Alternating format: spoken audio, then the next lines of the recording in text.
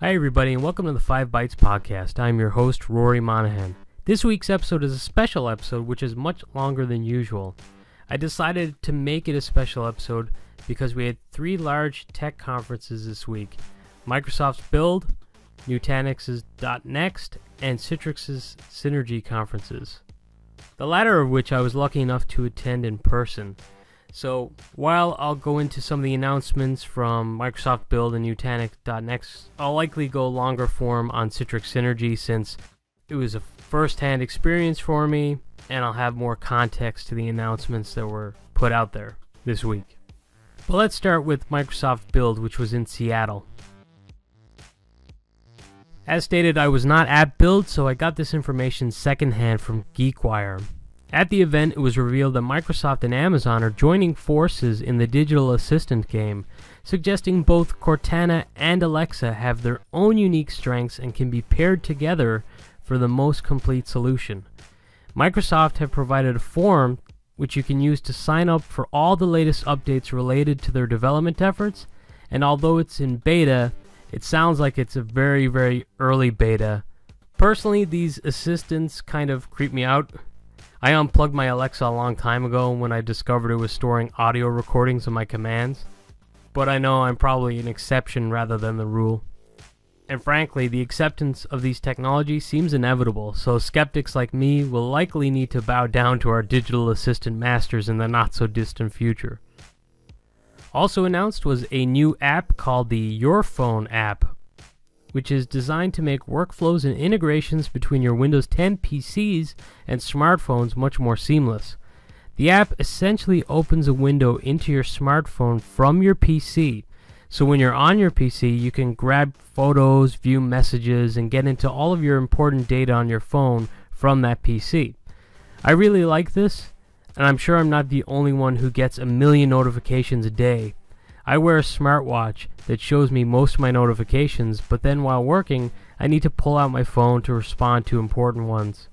Now, it sounds like I'll be able to just pair with my phone, and I'll be able to respond to my notifications across my multiple monitors and my nice PC or workstation setup, rather than just constantly breaking my attention by pulling out and looking down on my phone.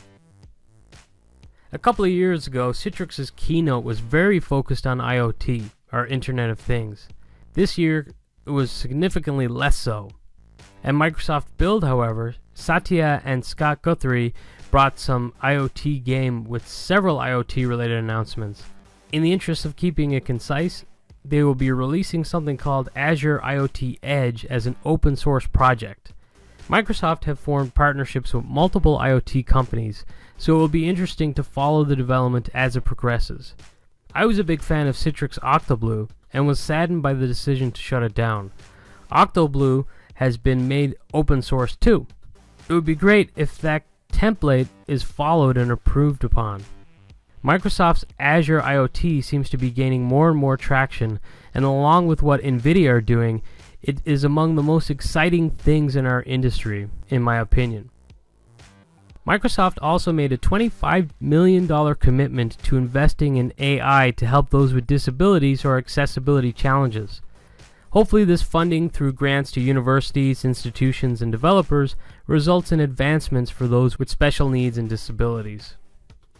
Also kinda in this space, Microsoft showcased some of their drone efforts and announced partnerships to further grow into the commercial drone space, so playing into IoT and these new emerging technologies.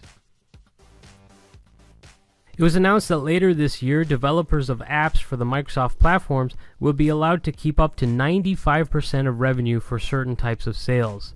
The new fee structure only applies to consumer apps on PC, Windows Mixed Reality, Windows Phone, or Surface Hub.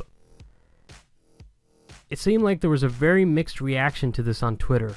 It will be interesting to see if it's faux outrage against the big bad corporate Microsoft and developers will just jump on it to get a bigger piece of the pie anyway than they do from other vendors currently, or if, as suggested by the Twitter noise, this will not sway any more interest from developers to invest time in app development for these devices.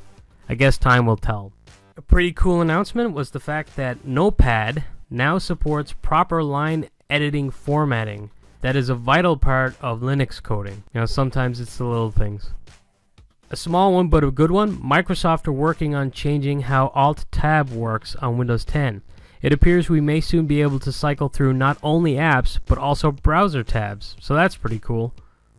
And to wrap this up, it looks like there were a few pretty good sessions by my buddy Steve Thomas and also from the MSIX team, giving a glimpse into some of the work being put into helping you bring your apps forward. Having invested much of my time into AppV during my career, the most interesting news on this topic for me was a concise blog post by Sebastian Gerd stating, "Just to make clear, if you're using AppV now, your investment is safe and will carry on.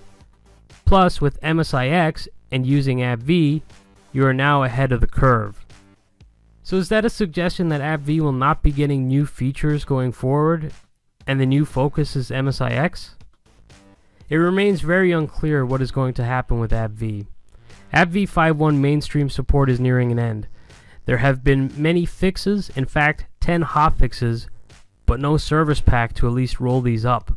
I am at least glad it appears we may be able to convert easily from AppV to MSIX in the future, as this week I spoke to some people who are not using AppV or any AppVert product today in their environment, and are dealing with challenges which could be solved by packaging with AppV, CloudHouse, Numecent Cloud Paging, or another AppVert product. If you fall into this category, it seems you are safe to continue with your AppV time investment for now, but we may not see much future development for the product. Next up is Nutanix.next conference, which was held in New Orleans. Nutanix made some pretty major announcements. In fact, company-changing announcements in a way. Known for their hyper-converged infrastructure products, you may be surprised to hear they have now launched their first ever software-as-a-service offering. That's right, they are getting into the software game and not just at the hypervisor level. This SaaS offering is called Beam.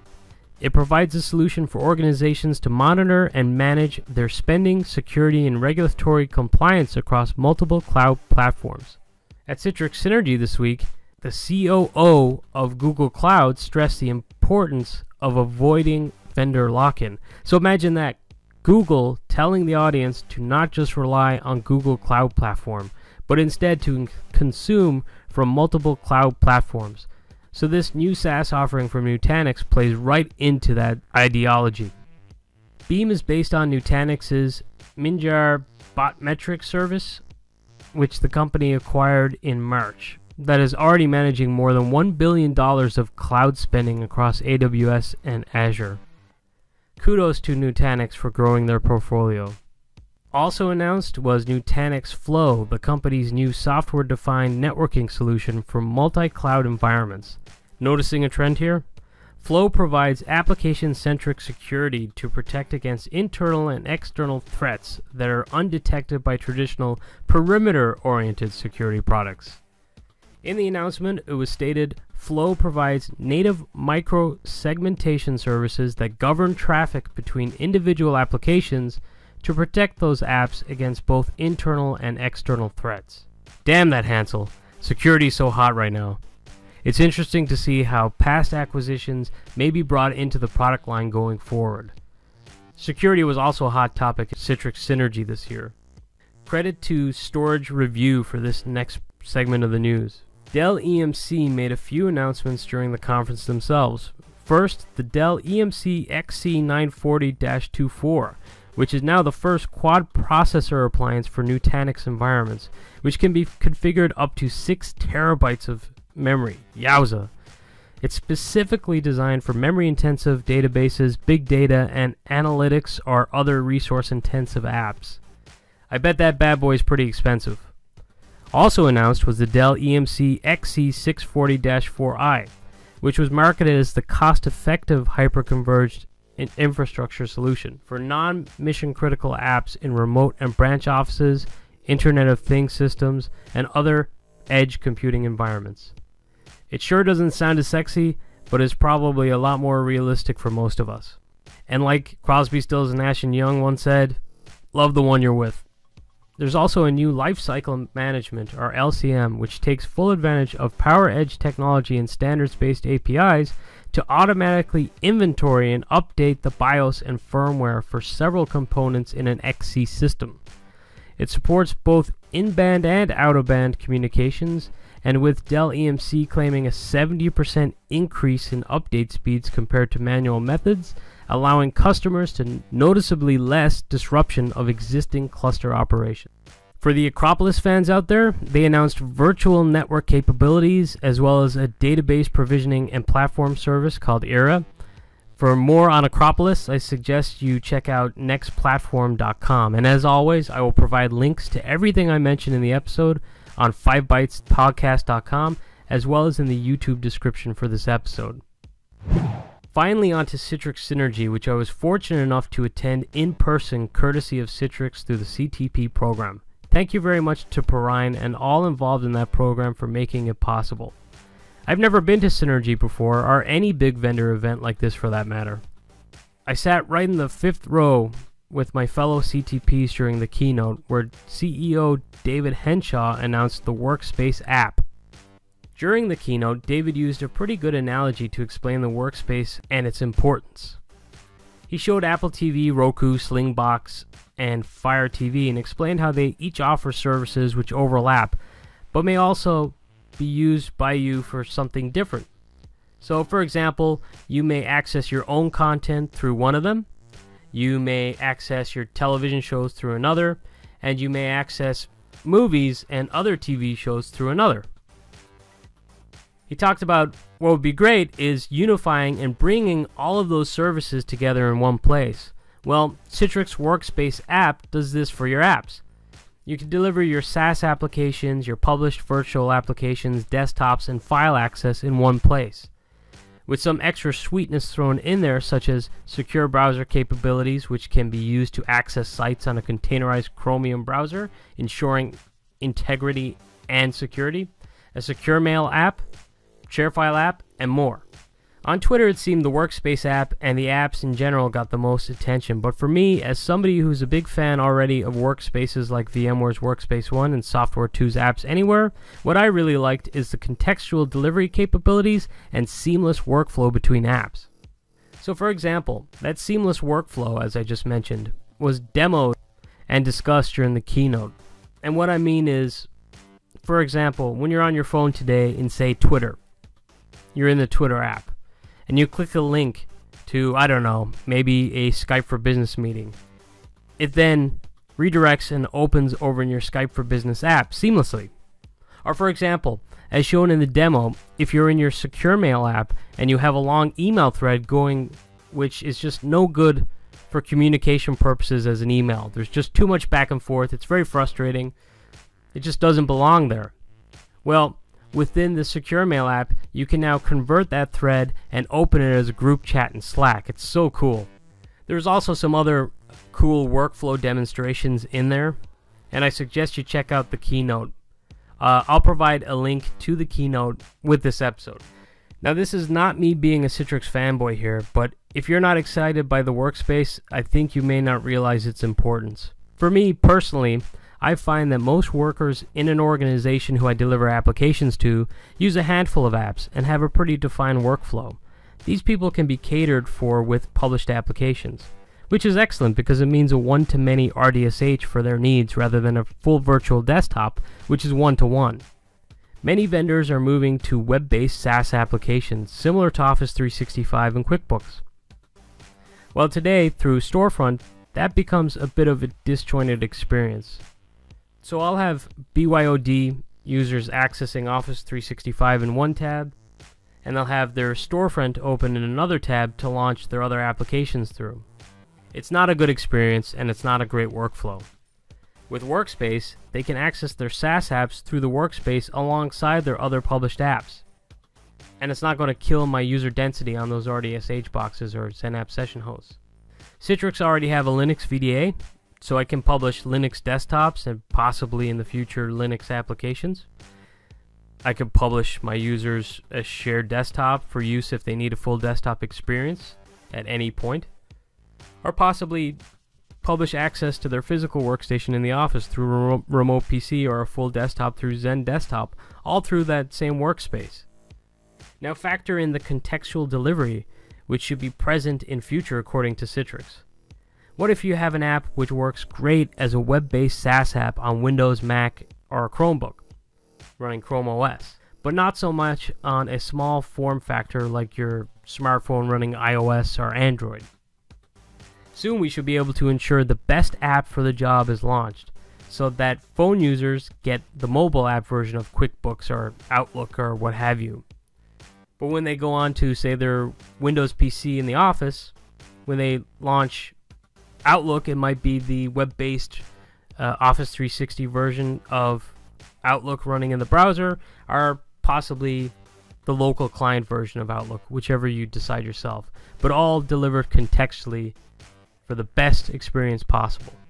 Like I said, this is something Software 2 does today, and if you follow me on Twitter, you'll know how much I love their Apps Anywhere product, so I'm really amped for this in Citrix Workspace.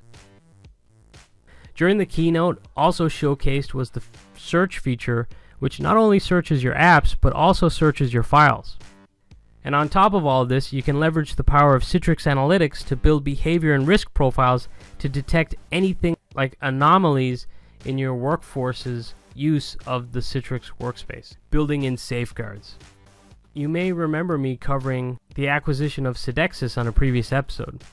Well, its use by Citrix was revealed just a little bit as they highlighted it as an internet-scale intelligent traffic management service. They didn't cover it in much detail here, and it's still pretty new in their arsenal, but this could have a big play for those with multinational environments or global environments to manage. I have to admit, at first, I was kind of like, what the hell is going on, when Diane Bryant, the COO for Google Cloud, was on stage talking about Citrix and the Google Cloud Platform. And then during the demo of Citrix Workspace, they switched seamlessly from a laptop running Windows to a Chromebook, showing consistency in experience as well as running your Windows app as published apps on the Chromebook. What confused me there was, during the keynote itself, there wasn't all that much mention of Microsoft other than speaking to one slide, mentioning, for example, that they'll have day one support for Server 2019 and enhanced RDMI support. It made me worry about the Microsoft-Citrix relationship, but those worries were eased later when I saw that Scott Manchester, the group manager for RDS at Microsoft, was actually presenting and speaking to RDMI at the conference itself. RDMI seems to provide a modern RDS service, which will actually benefit the likes of Citrix and even probably VMware with their RDSH offering in the future. So I feel RDMI will really just be an enhancement and a complement, not necessarily a threat for Citrix in the future. But back to the seamless workflows. In the demo at the keynote, they clicked on a Photoshop image file found through the search in their files within the workspace. And when they did that, it opened inside the published version of Photoshop. And this was all running on the Chromebook running Chrome OS. Now, this kind of file type association to launch within that app is something which Nutanix has been able to do, but it's still a very welcome feature within this workspace. For anybody using ServiceNow like I do, you'll be able to automate some of your workflows between ServiceNow and Citrix, and even allow users to create service tickets from within the Workspace app. And within that vein of automation and workflows, Christian Riley also demoed a new approval workflow within the Workspace by first very coolly authenticating using facial recognition, and then getting David to send a PTO request, which, as shown in the video demo that I included with this episode, sent an action into his queue, which he could then take action on and approve or reject the PTO request. And get this, after 25 plus years, Citrix is finally getting into the physical workstation game with announcements around their endpoint management offering. Details were a little sparse in this, but it sounds like there will be an SCCM coexistence and support for Workspace hub devices like those from NComputing, Apple TV, Alexa for Business, and Chrome OS. In a separate session, it was also announced that Citrix's very popular Workspace environment management product will be supported on physical workstations to those with Platinum licensing. Personally, I really like the keynote. I've watched previous keynotes online. I've never attended in person, like I said, but I felt this was the first ever that contained features and announcements which not only interested me, but are applicable and can be put into my environment very soon. And best of all of these announcements that were made during the keynote itself will be available in the product line within 90 days. So it's not just vaporware, this is something real and coming very soon. At the event, I had the pleasure of speaking at sessions with the incredible Ron Oglesby, who frankly made it seem effortless. We got into good discussion around using Citrix app layering for image management and how it can help you with your application portfolio today, help you simplify your image management in large organizations with many images, and possibly even various different hypervisors, brokers, and basically infrastructure in use across the org, and enable you to truly take what you create for your on-premises images today and bring them right up to the cloud today or now or even just possibly further down the road. In Pierre Magnemons, I know I butchered your last name, Pierre, sorry. But in his session on workspace environment management, he showcased what to me was the most straightforward of all the existing on-premises Citrix services transformations going to that cloud. It was really, really simple. There's very little effort required to get your current settings and setup into your cloud platform. Interestingly, it was announced that UPM is now considered as part of WEM, and there will soon be an Office 365 container available to you with some of the challenges with roaming Office 365 such as search indexing addressed. This is something which FSLogix has been solving for quite some time, but it's exciting to see Citrix also jumping into the fray on this. All in all, between all three conferences and their announcements, it's a really, really exciting time to be working in the tech industry. And now for this episode's hot job. For this episode, I decided to be topical with some of the things discussed.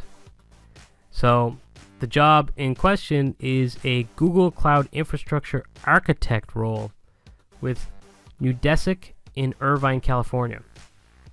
The key technology requirements include cloud infrastructure experience on AWS, Azure, but GCP preferred, obviously. Experience with security, ACLs, firewalls, networking, and VPCs, concepts of public versus private. You'll be responsible for deploying highly available, scalable, and secure cloud infrastructure with a focus on GCP, using industry best practices. You'll also define and implement infrastructure migration methodologies and techniques to migrate workloads into GCP, design and develop automation to support continuous delivery and continuous integration process, and work closely with the development and operations teams to build and maintain CI/CD pipelines to support automated deployment of infrastructure. And by the way, for any young people out there, Google are also looking for user experience design interns for the summer, also based in Irvine, California. And now for this episode's scripts, tricks, and tips. So this one's kind of BS because I don't have anything to show for it. It's just something that overwhelmed me when I went to a session this week. The great Jarian Gibson, Shane Kleinert, and Dave Brett did a session on multi-site support. So if you work in a environment with multiple data centers, be it active-passive, active-active, or active-active pinned, you'll probably know the challenges in setting up, designing, and just maintaining that type of environment. In their session, they provided really, really great content on that with decision matrix on how to design and what the best approach is for your needs. I spoke to Dave after their session, and they will be following up by doing breakout sessions on all of the different infrastructure components within the Citrix stack. So for example, they're going to go into a full session on Citrix Storefront across multiple sites. They'll do Citrix app layering across multiple sites. And they're also going to do possibly things like SQL for the Citrix environment across multiple sites. So I guess really I'm saying keep an eye out for content from Dave Brett, Jarian Gibson, and Shane Kleinert. And that's it for this episode. I'm sorry I broke my rule of being concise, but I figured this would be a very special episode. I'll make an exception. I'll be back to being as concise as possible next week. Thanks for listening again.